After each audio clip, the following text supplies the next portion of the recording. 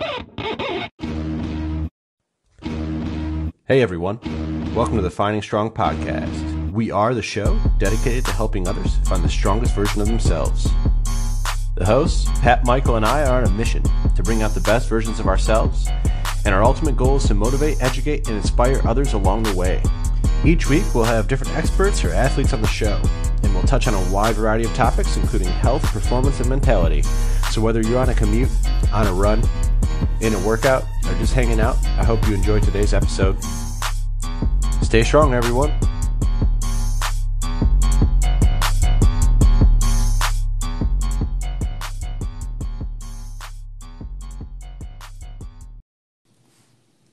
Hey everyone, welcome to the Finding Strong podcast. I'm your host, Pat Gates, sitting here with Mark Bottenhorn. Hello. And Michael Benvenuto, back on the pod. Hey guys, how's it going? Glad to be back. So how's everyone's week been? Started out with a bang. I've had a lot of activity at work this week and last week. Dealing with some of the guys working underneath me not performing up to par. So had to crack some whips last week. But settling into this week and looking forward to Thanksgiving. Oh, definitely. Yeah, same thing, man. Everything was going fine for my week, and then it just went real hectic at work, and I had to make an emergency trip to Tulsa. So it's funny because we were talking about like squeezing this podcast in, and Michael was like, "Well, I have a layover in Houston," and I was like, "Well, I'll be getting in Tulsa that time. We have a 46-minute window where we can get this done."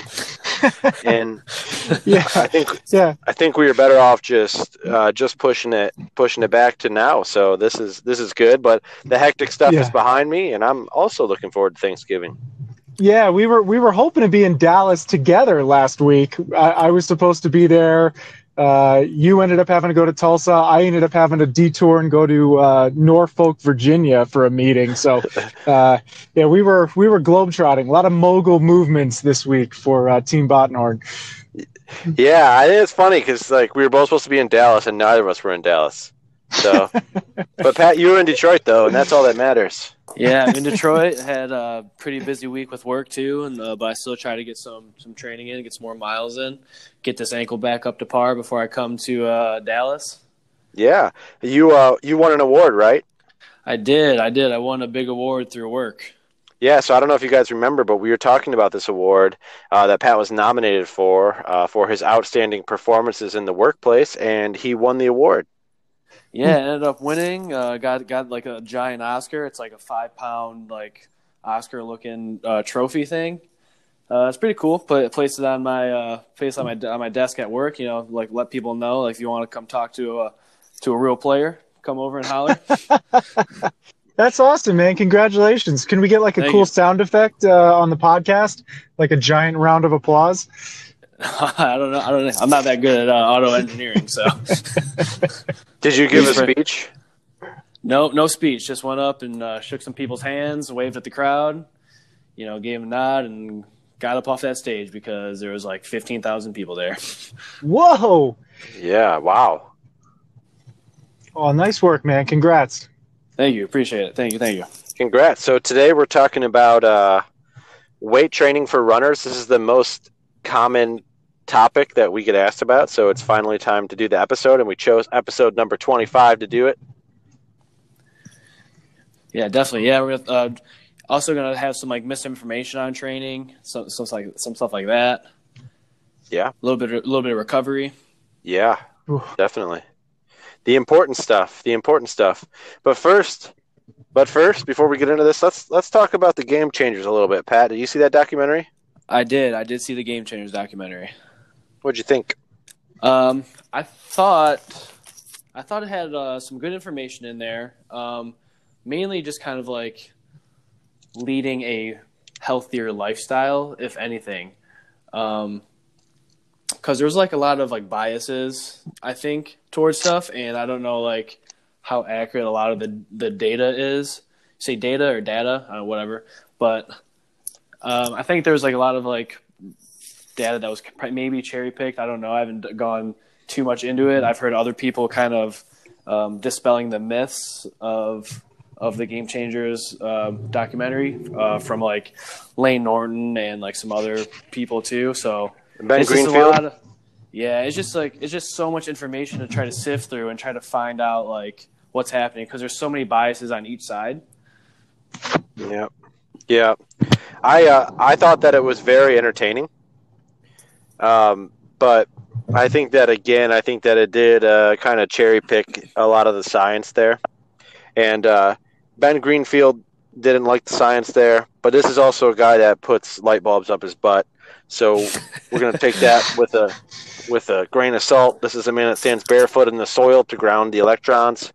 So science isn't, necessarily prominent in a lot of these figures material. But yeah, I just thought that I think that being a vegan athlete is challenging. And I think we can all do it. It's just a matter of should we do it. But by and large, I think like you see it all the time. The human body can adapt to a lot of things. It can upregulate or downregulate enzymes and things like that to prioritize digestion of certain micronutrients and macronutrients.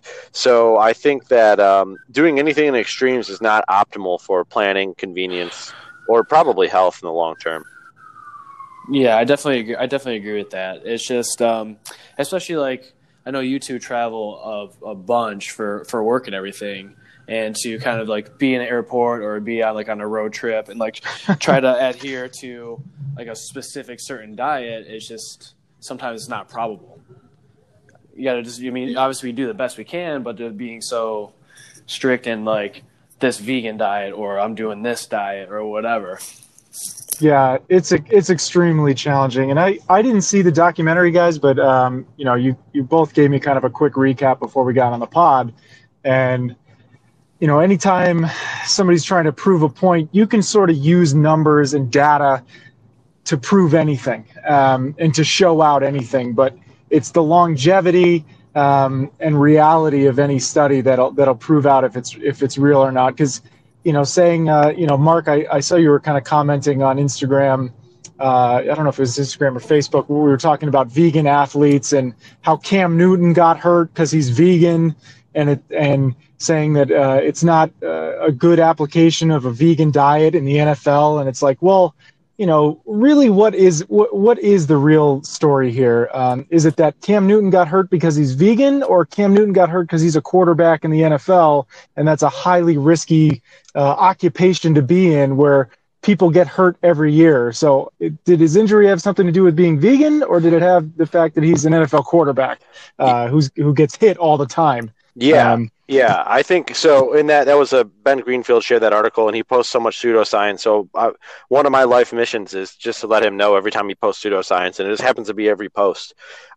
So yeah, I mean, Matthew Stafford, my beloved Lions quarterback, is injured right now, and he's not a vegan. So I could have wrote the same article and said, well, there are a lot more omnivore athletes in the NFL that are on the injured reserve than there are vegans. So therefore, omnivores get injured at a higher rate. But that's not actually true either. The likelihood is that, no, it had nothing to do with the diet, and it had a lot more to do with the fact that people are smashing into each other at full speed and doing something at the highest level. Yeah, it's a hot take. Yeah, it's common sense. But, yeah, sure. People will try to spin it any way they want. That's the thing about data. You can manipulate the numbers, and the results in any way you want. So that's the problem. But anyway, Pat, you ready to get into this episode 25? Michael, let's do it. Let's do it. Let's go. It. All right. So it's what's kind of the background on some of these these training terms? Yeah. So I mean, some of the terms that are commonly used, like hypertrophy is one. So we're talking about the act of in this specific case, we're talking about the act of increasing the muscle volume. So you'll hear me say that a lot. You're not necessarily training for that when you're in these programs. This isn't this really high rep type of stuff. So we talk about that a lot. So that's probably the biggest one, I'd say. I don't know. You have any other terms or anything like that? No, nothing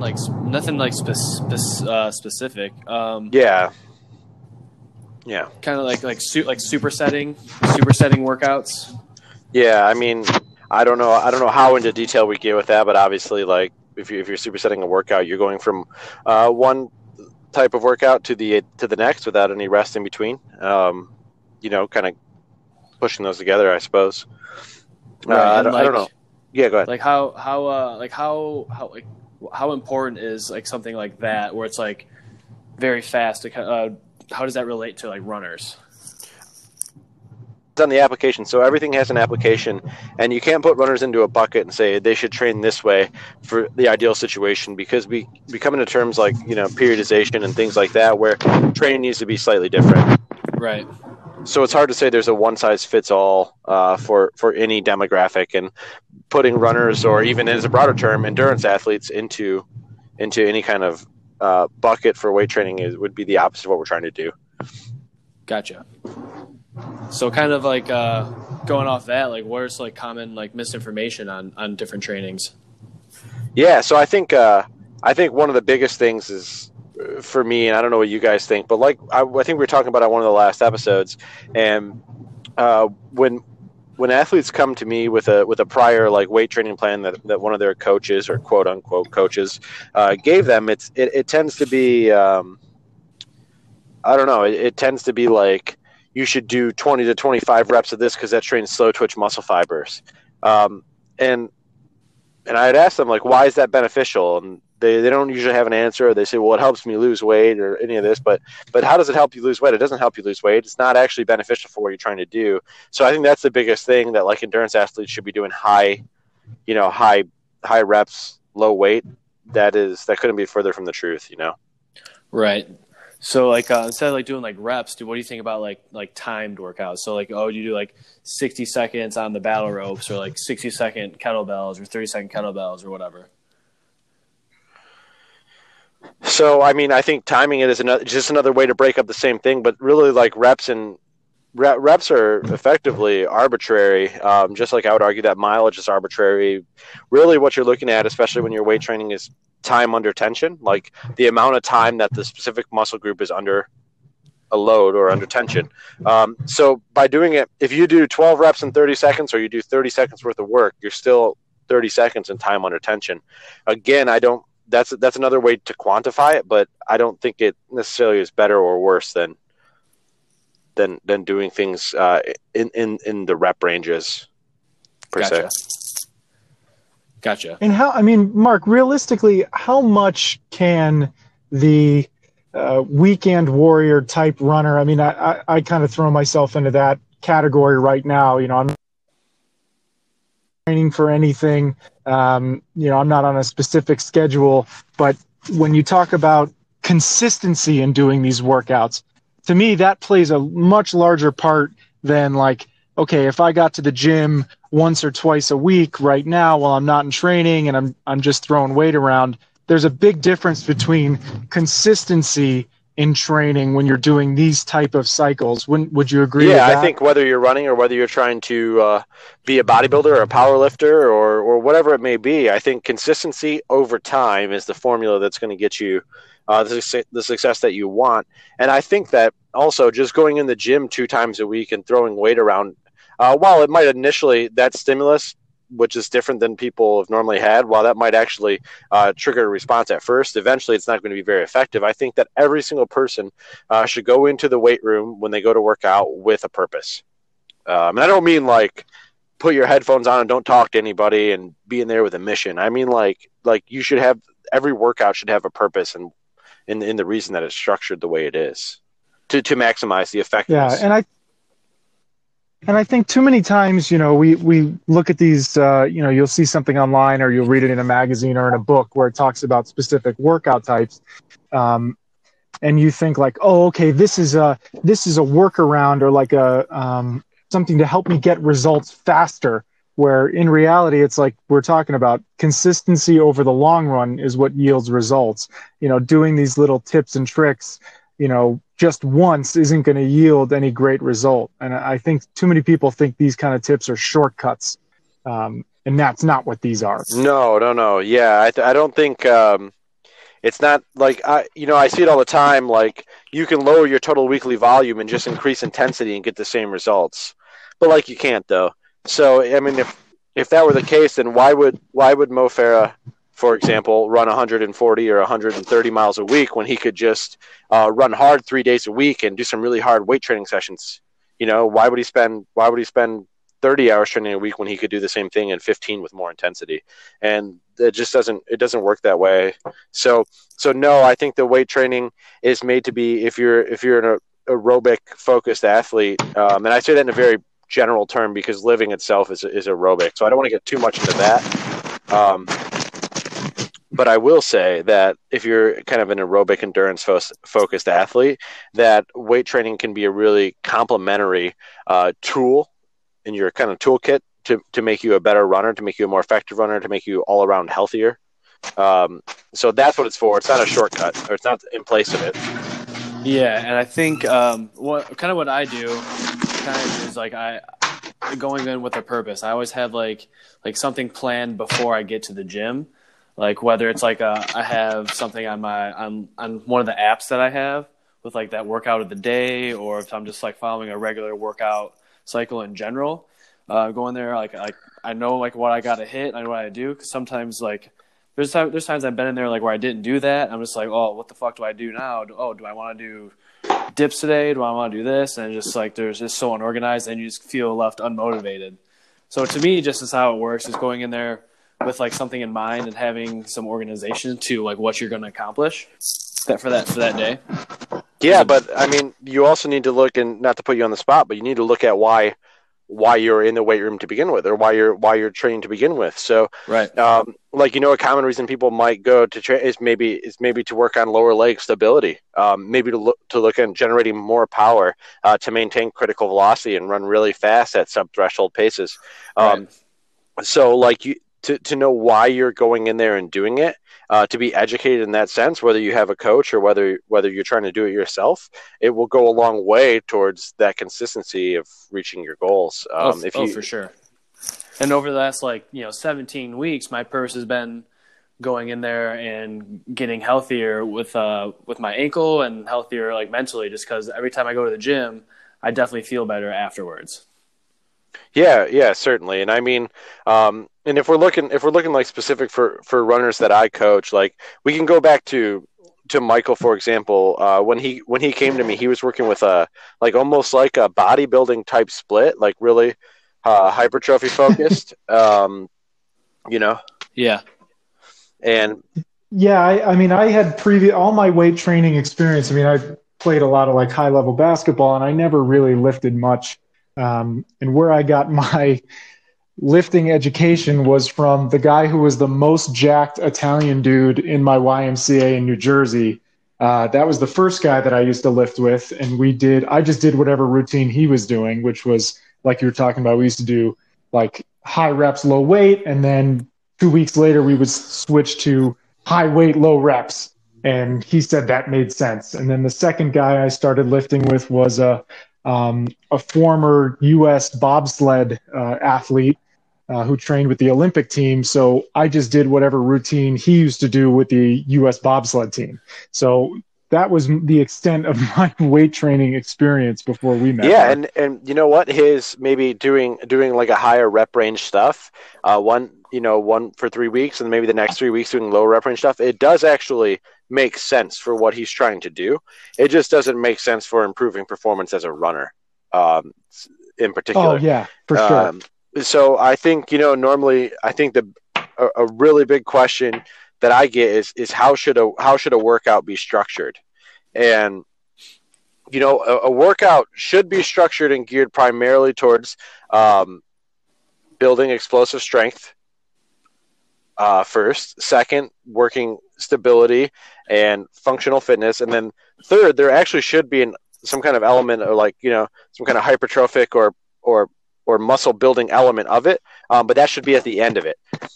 So typically any given workout maybe should look like this. Like say you're in season and you're competing in whatever it is. Like your workout should be working on, maybe let's say you're doing just kind of compound movements, so you're doing maybe deadlifts and squats that day. So it'd be deadlifts and squats with higher rest and lower reps and higher weight, with explosive movements, and then maybe box jumps, and then maybe like pistol squats or something like that.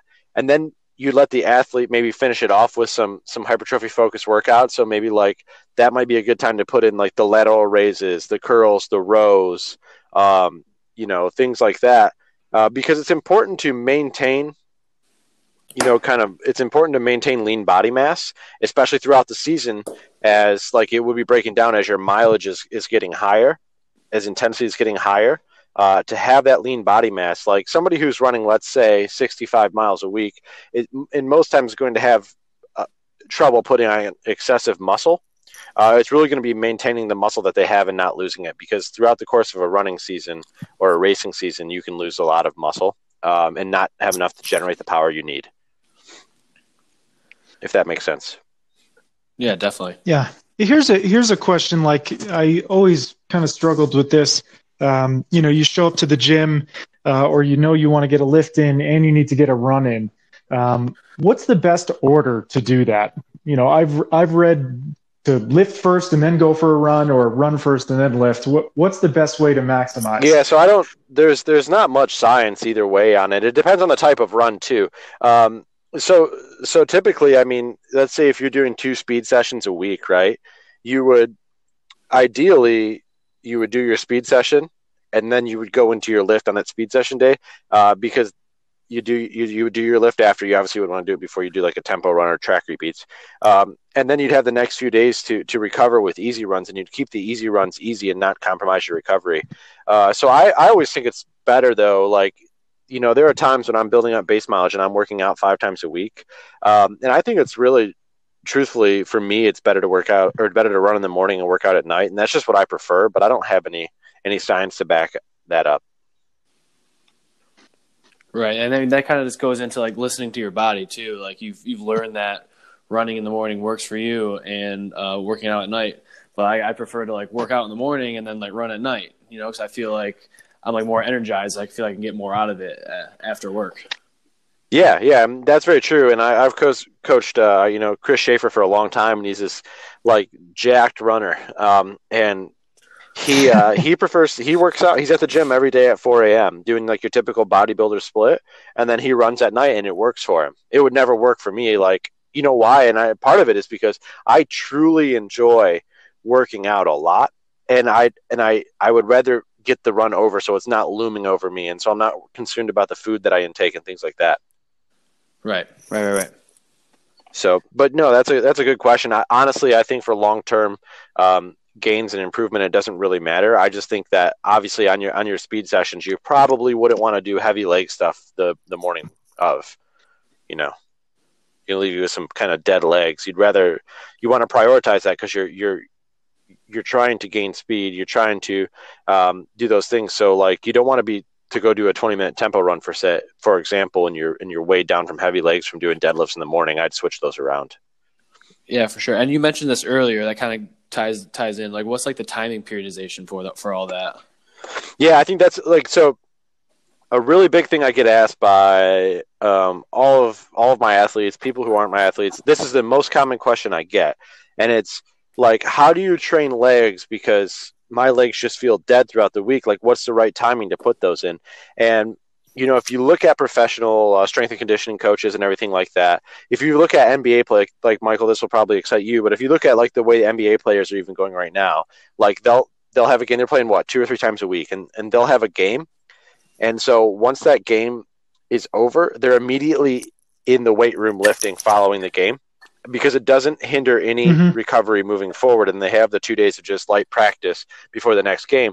And that's kind of where they're going with everything. So you'll see even in the preseason, like James Harden, for example, will leave. He'll just leave in the fourth quarter when he knows he's not playing, and he'll be in the back actually in the weight room. So that's a really common practice now. So typically you don't want to do it on your easy days. You always want to keep the easy days easy. So if you're prescribed to work out 2 times a week, you'd probably make it on those 2 speed sessions, or after a long run if you want. But I wouldn't compromise the recovery in the days following those hard sessions. If that makes sense. Oh yeah, for sure. Yeah. And at what point, I mean, when you're training for a race, you've got your taper where use that phrase a lot where it's like the money's already in the bank, the hay's in the barn. At what point does strength training work against you when preparing for a race? Like when have your muscles taken everything they can and it's time to focus on recovery or just focus on the mileage? Well, it depends on what time of the season it is too, because if it's not like an A race, you might work up leading right up to the race. It might work out. But it's important to realize that a lot of this comes into like cumulative fatigue, right? So we're continuously being able to race on heavy legs and perform on heavy legs is important. So it's good in that sense, but you don't want to race with cumulative fatigue. So usually, as a general rule, I don't let my athletes work out within 5 days of their race. I think that's a good number. That seems to be enough to have them recovered and anything like that. In terms of, it's not like maybe like your last VO2 max session 10 days before the race is the last like long-term gain you're going to probably get. The rest is just maintenance. It's a little different with weight training because those things can actually, it's not the aerobic system or the VO2 max system, which takes a really long time to train. It's your musculoskeletal system. So,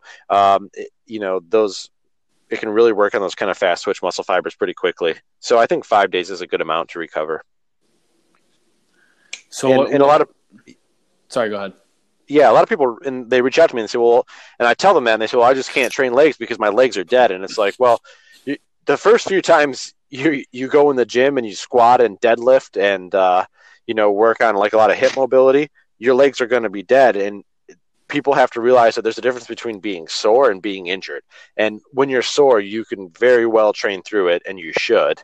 And so that's the big difference. Know that maybe the first 4 times you train legs, if you haven't done it before, you're going to be pretty sore. And you might compromise a little bit on the running, but the long-term benefits outweigh it. So definitely. So like within like those 5 days, what kind of maintenance do you recommend before the race? I mean, it depends on the race, but like usually you're looking at like maybe a 45-minute run, a 30-minute run, a rest day, and then maybe a 25 to 35-minute jog with strides the day before the race, and then on the race day you just kind of let it rip. That's the typical. Usually it's rest 2 days before the race, but not everybody does that. So that's a way that's been really successful with myself and my athletes. Definitely. And it's also interesting. I won't dive too much into this, but there is a lot of research indicating that maybe athletes should taper a little bit different, or coaches should taper athletes a little bit differently based on their muscle fiber composition. Like if an athlete's predominantly like a fast twitch muscle fiber, like explosive athlete, they do a little bit better with a longer taper, versus somebody who's kind of more of a slow twitch dominant. They do better with a little bit of a less taper. So it really depends, but it's really hard to know your muscle fiber makeup if you haven't had it biopsied. So it's just a guess, but gotcha. Yeah. Gotcha. So, do you want to get into some user questions? Yeah, we can get in. Michael, well, go ahead. Did we want to talk a little bit about recovery too? Because, the getting the miles in, getting the weight training, but I think the third piece of this triangle is recovery. And I think in the way that we almost just glossed over it on the podcast, I think a lot of people don't take that factor into consideration during their training. And a lot of the research that I've seen says that the recovery piece might be the most important. Yeah, definitely is. I think so. A lot of the bodybuilders I used to work with, they're like, I just get out and kill it in the gym or whatever it is. But they're not focused on what they're doing the 23 hours a day that they're outside of the gym, or, the runners, the 22 and a half hours a day that they're not running. Those are vital. And recovery is so important. I think what a lot of people don't realize is the act of exercise itself is really oxidative and stressful to the body. It's actually not a good process for the body. So you're not inherently becoming healthier by exercising. You're inherently becoming healthier by recovering really well, because it's your body's immune response to that exercise that provides a positive stimulus for the immune system and for your overall health.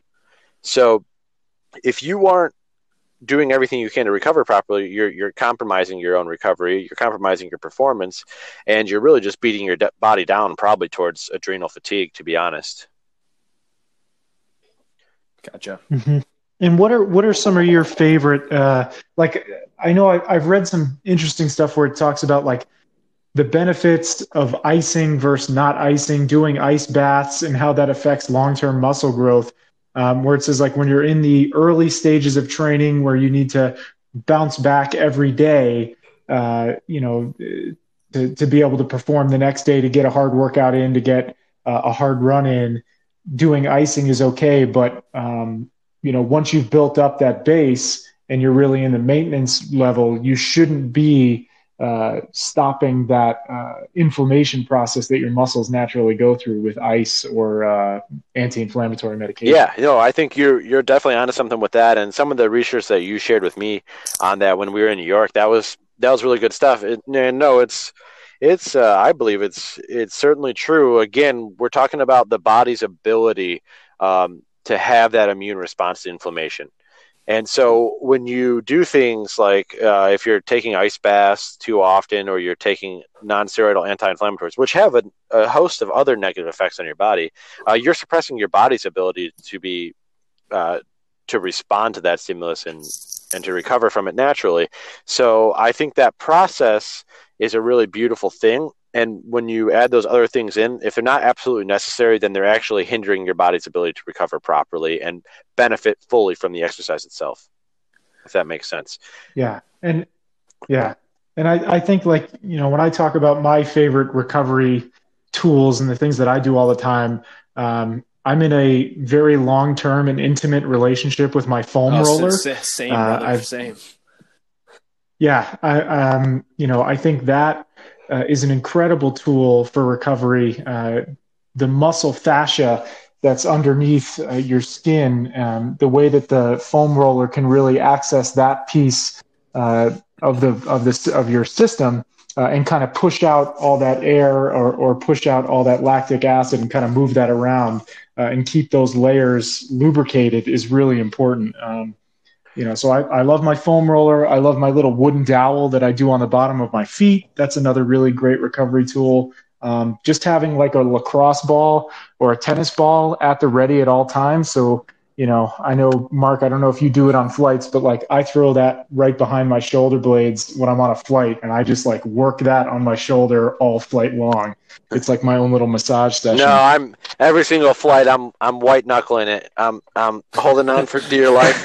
I'm not thinking about recovery. I'm like I'm gonna die. So there's no point in recovering. You're focused on living, bro. Yeah, I'm focused on the pilot not doing that thing where we're about to land and they take off again. Like that freaks me. I hate that. Pat was on a plane with me when we did that. Hate that. Yeah, I'm recovering on flights. I've got my foot roller and my massage ball. I'm like jittery and moving around the whole time when I'm on a flight. That's the two completely opposite of the spectrum. We got fucking Michael getting a massage and fucking Mark worrying about if he's going to crash or not. Yep.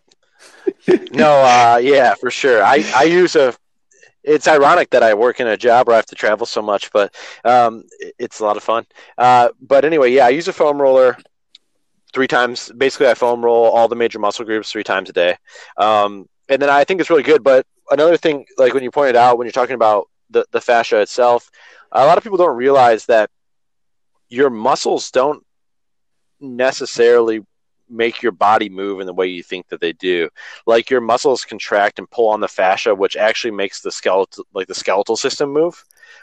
So that all that connective tissue is actually really important. So where muscles and fascia meet in that connective tissue, like tendons and ligaments are, that's actually how your body moves. So to move in the absence of dysfunction, it's really good to use a foam roller and to work on myofascial release. And a lot of people underestimate that. They just think, oh, it feels good and helps me recover, but like it actually helps you move properly.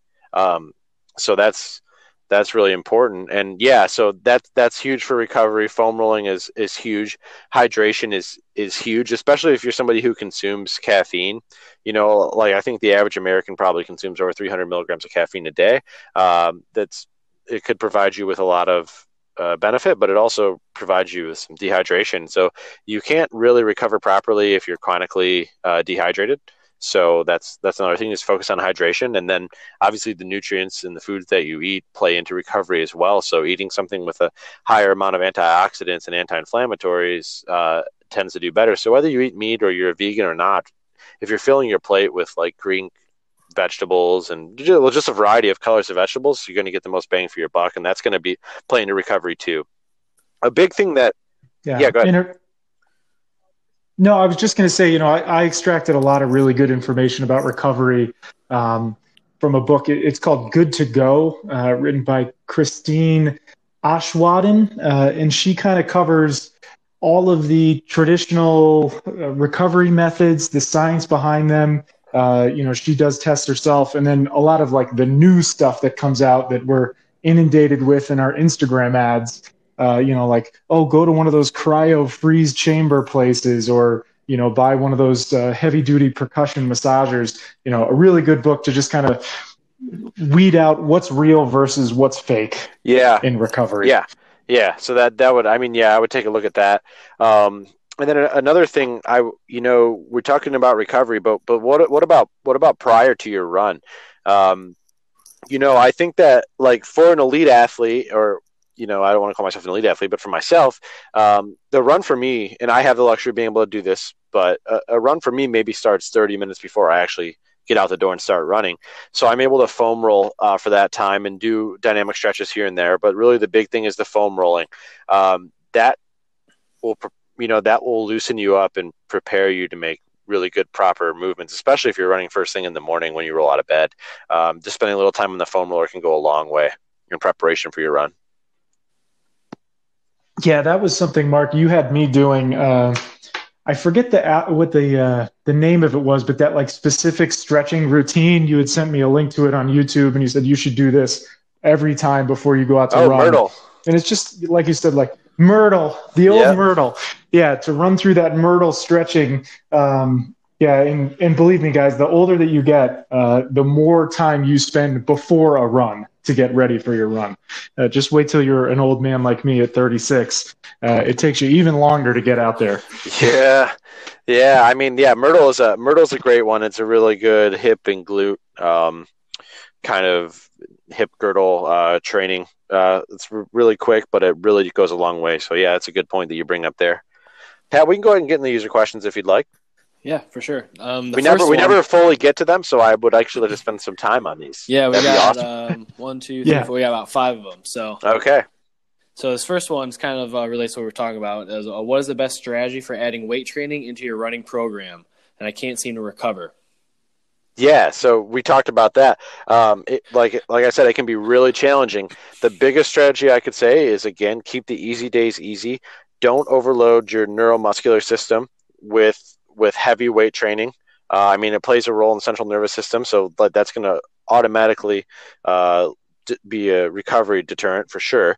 So what I would do is, if your plan is to train, let's say you're on a push-pull leg split, okay, and your plan is to train 3 times a week, how I would do it is I would maybe do the pull workout, or I do the push workout on Monday, and let's say you have speed sessions on Wednesday and Friday. On Wednesday, I would do the back session, the pull session, assuming you're going to deadlift and do back extensions.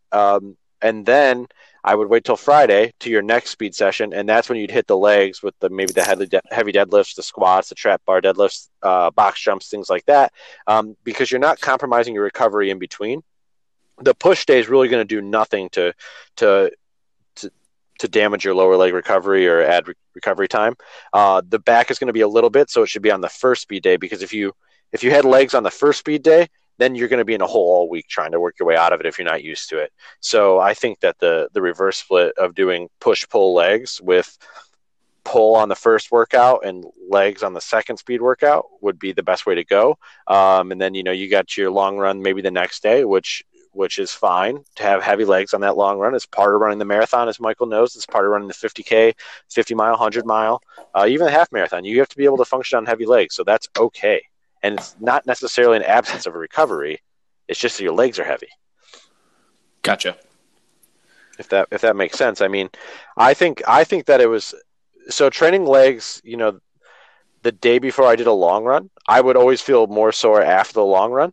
but during the long run, it didn't deter my performance, or it didn't hamper my performance in any way. So I think that that's the best way to do it in terms of that split. And for me, it depends on people's lifestyle factors, but for me, I think that's the best way to go. For sure. Yeah, and I think, Mark, you kind of said it well. If you have plans on running longer distances, you need to get comfortable being uncomfortable. I think that was something I learned throughout training with you. I think we had a moment where I said, man, Mark, it just doesn't feel like this is getting any easier. And you said, it's not supposed to feel easier. If this started to feel easy, that means that you're not training hard enough. So I think sometimes as a runner, as an athlete, you feel like at some point things are going to even out and get easier. But if you're always trying to get better and push yourself, you're never going to get to that level of comfort and feel like everything is easy and everything's working all the time. The discomfort is something you got to learn. Yeah, and I want to note that like you're going to have to live and deal with that, of course. But when we're talking about easy or not easy, we're not talking about like the quality of your runs. Like your easy run should be easy, right? And you were running those easy runs easy enough. What we're more talking about is like the progressive overload of the training itself. Like it got continuously harder and more complex, and that's the way it should be. But but please, nobody mistake this and think that all of his runs were hard or not easy, because that couldn't be further from the truth, and that's a recipe for disaster. Good reframe. Well, it can be so easy to think that just more is better in our culture, in everything. It's been subliminally messaged into our brain since before we could even register what it was. So, I mean, yeah, more is not always better, but there has to be stimulus. So you have to progressively increase that load more if you want a response to it, if you don't want to plateau or maintain it. Mm-hmm. Definitely. And this one's like one of my favorite questions, because this is something I think about quite a bit, just as like the post-workout. So this one is there really a 30-minute post-workout window? Ooh. Okay. This is I've read that that's not true. This is fun. So and Michael, you probably think I'm going to agree with you. But I've got a technicality.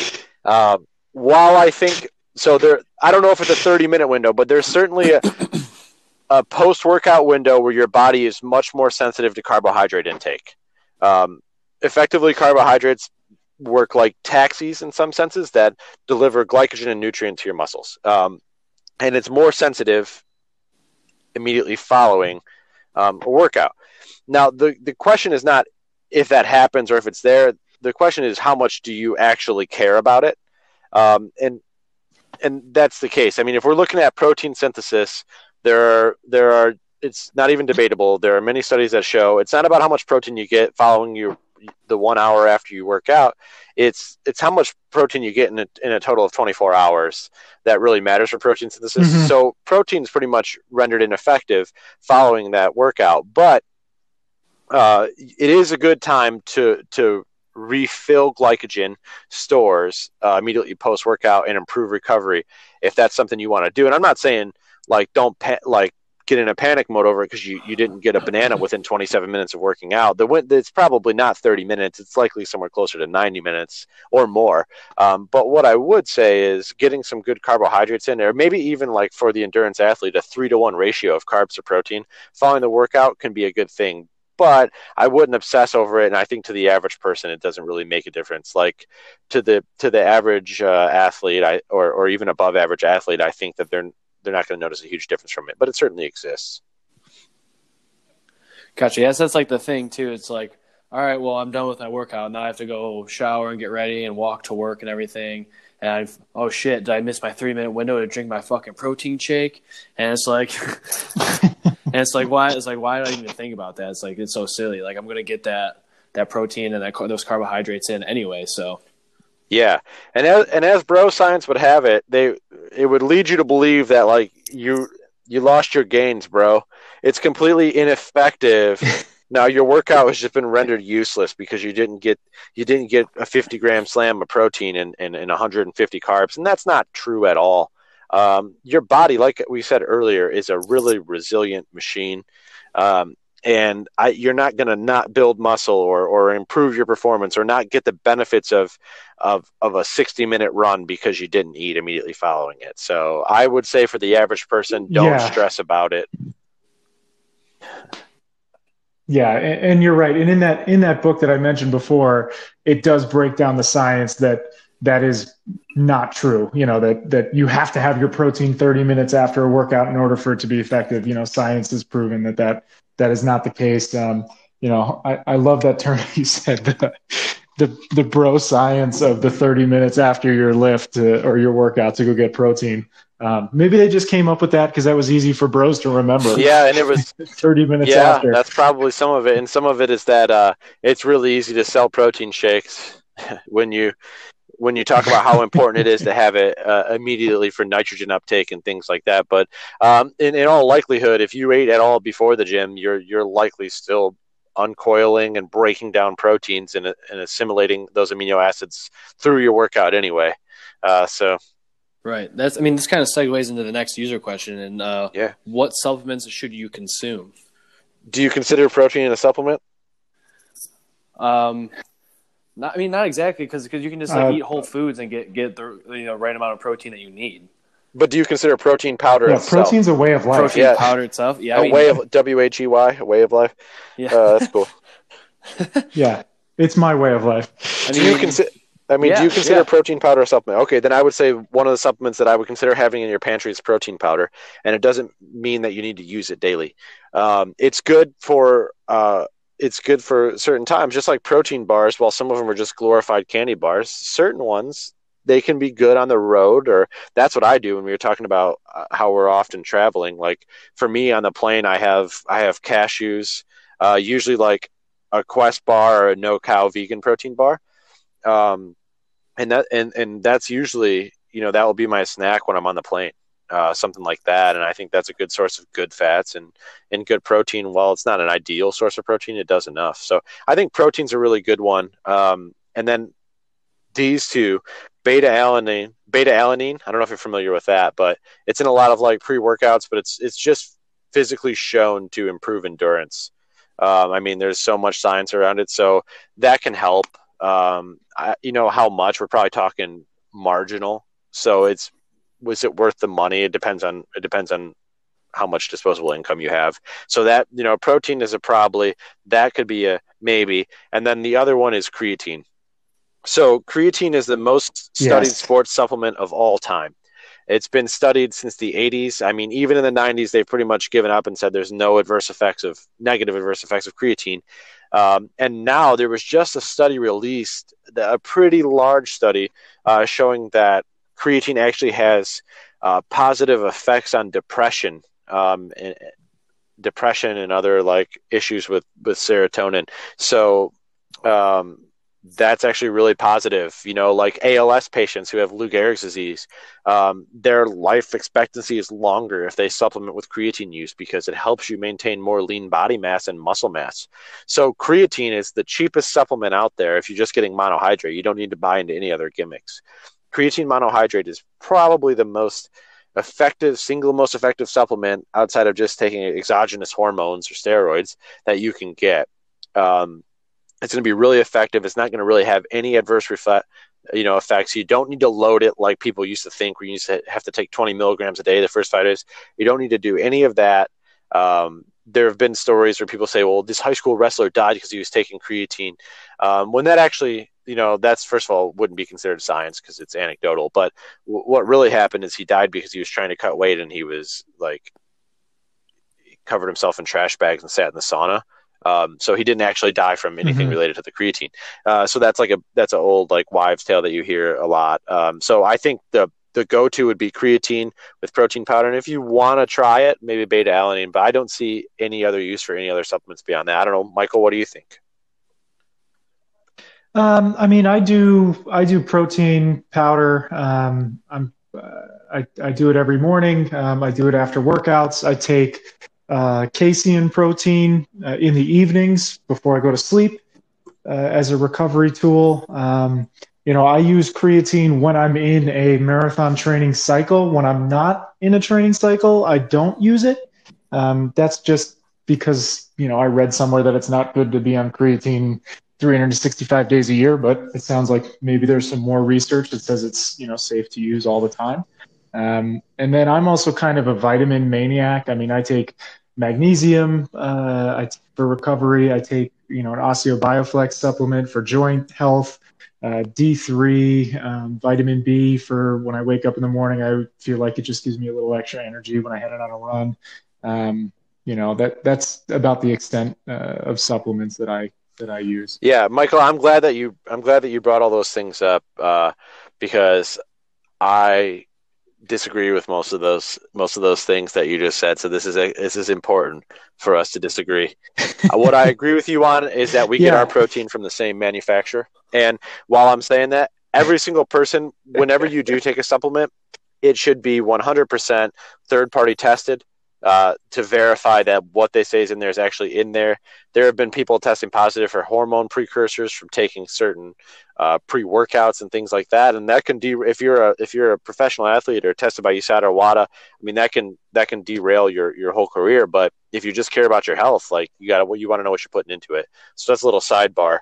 Yeah. But yeah, and something to look out for in protein, and I think that a lot of companies have gotten better about this, but I mean, if you just go to like the supermarket or even Costco and you look at like a Muscle Milk branded protein powder and you look on the back and see how much sugar is in that thing, I mean, that's something you got to look out for, that your protein isn't just loaded with extra sugar that you do not need. Yeah, and one thing that protein companies were doing and they're notorious for is they like nitrogen spike their protein. So they fill it up with certain amino acids that are effectively useless, and it looks like there's more total protein content in it than there actually is, and it's actually just junk. So that's some reputable companies got in trouble for that too, but that's something that it seems like they're getting away from.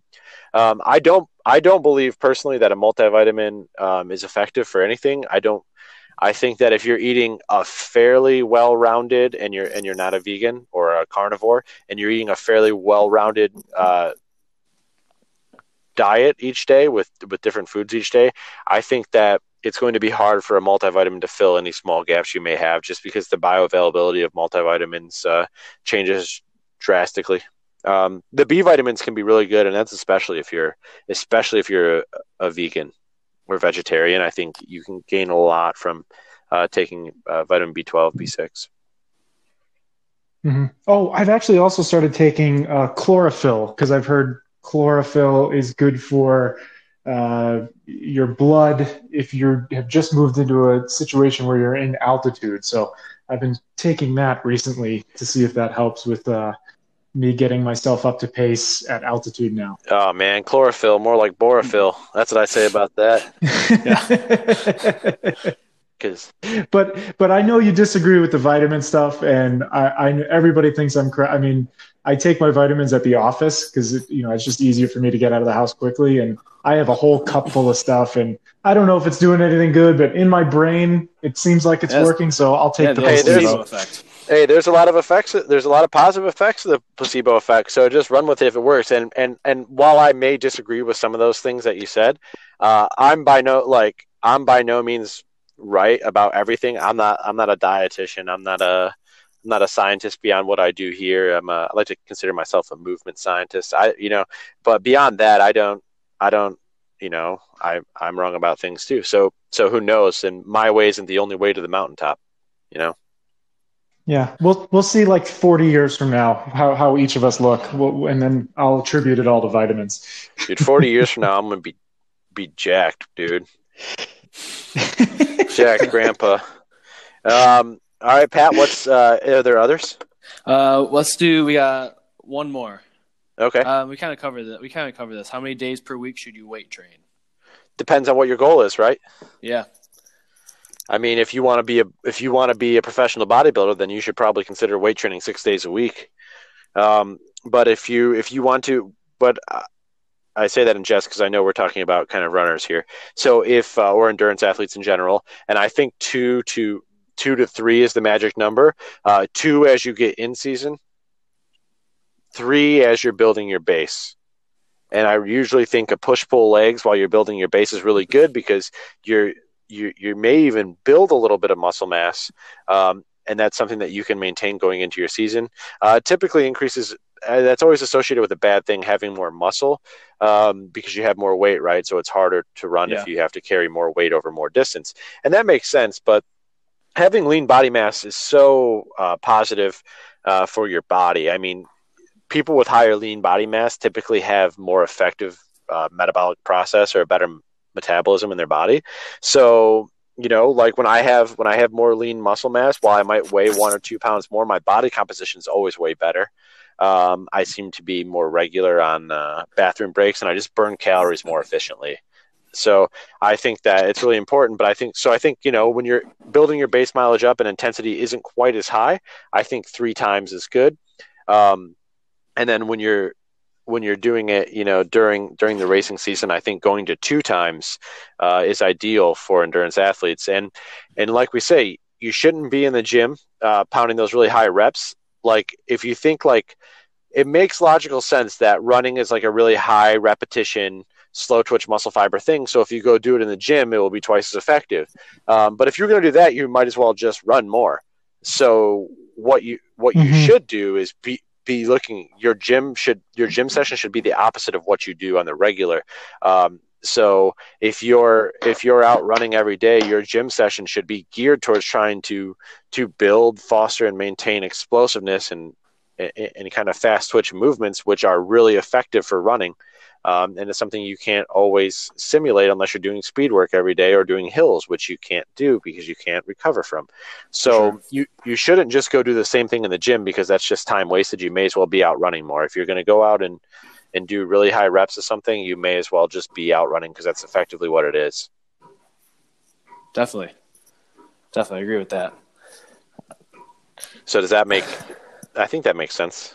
Yeah, I would agree with that. I think that makes a lot of sense. But Michael, I know like here in the cold ass Detroit, we spend a lot of times inside in the wintertime. So I know like I'll kind of like get on the treadmill for like an hour or 30 minutes, whatever, and then weight train. So I'll like probably weight train like 4 to 5 times a week, just kind of depending on how I'm feeling that day. Yeah. And I weight train sometimes 5 times a week. I've been doing it in this base because I actually really love doing it, as I've said. So what I do is a push-pull legs, push-pull, because one, I don't think, if you've ever seen my legs, I don't think I need to do much more leg training, but also like my legs take a big pounding from all the running that I do and all the hill work that I do anyway. Sure. And so like I start every weight session with explosive movements and athletic movements. And then, I work into like hypertrophy specific, like almost, I wouldn't want to say bodybuilding stuff, but more stuff geared towards increasing muscle volume after I've already done the really important stuff. And then the final thing would be like maybe a hit cardio. If it's on my hard workout days, maybe where I'm flipping a tire or doing things like that. For sure. Yeah, I think for me, it's I've recently moved, so I haven't had much lifting regularity. But, when I'm in training, I get out there and lift 2-3 times a week. But when I was deep into that last marathon cycle, just because of my injury, I focused so much more on recovery and sleep. So if I had free time where normally I would say, I'll go to the gym and lift and put in some time strength training. Instead, I was just saying, I'm going to go to sleep earlier instead, or I'm going to get in my elevated legs or foam roll or stretch instead. And personally, I think that's like better than actually going to the gym and working out. Like getting your sleep schedule and your recovery down. I think that's that's the most important thing. Yeah, I think that's a smart move at that point. I think if you're ever looking at basically compromising your recovery to add an extra gym session in when your primary focus is running, I think you're better off skipping that gym session, maybe doing some foam rolling, get at home and recover. Definitely. Yeah. You gotta. Yeah. I think it's one of the hardest things. It's one of the hardest things for runners, because if you're a runner, you're naturally just a busybody. We're just people who like to move and be always active and doing stuff. So sometimes forcing yourself to do that extra just recovery or sleep can sometimes be harder. It's like we're always looking for more stuff to do as runners. Like, oh, can I lift? Can I do this? Can I do that? It's like, no, just go to sleep, man. That'll be the best thing for you. Yeah, and it can be hard to admit that sometimes. But now that we're talking about all this weight training, it's actually something that's really important. I forgot. My work reimburses me for like $500 worth of fitness equipment every year, and today is my deadline at midnight to submit that.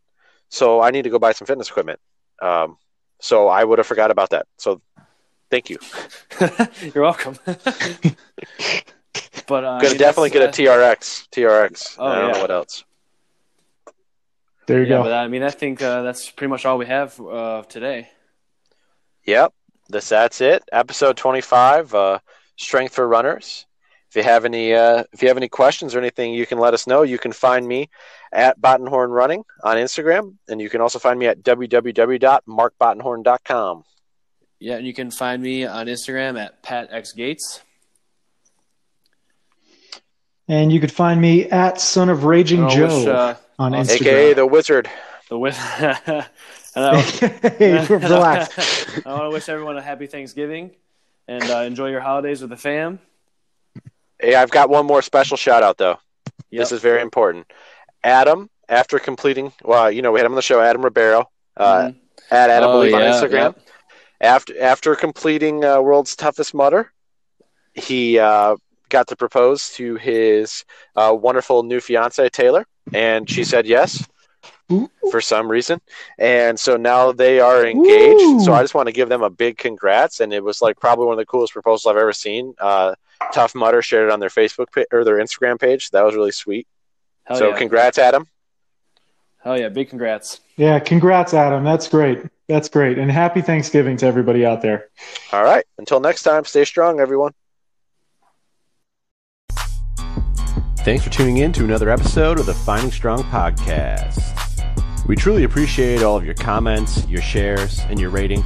But more than anything, we appreciate you taking the time to listen to today's episode. We're available on iTunes, Spotify, Google Podcasts, and all the other major podcast apps. And if you haven't already, feel free to subscribe and rate us on iTunes. Let us know what you want to hear next. So many great requests already. Until next time, stay strong. Be humble. Sit down. Be humble. Sit down. Be humble. Sit down. Be humble. Sit down.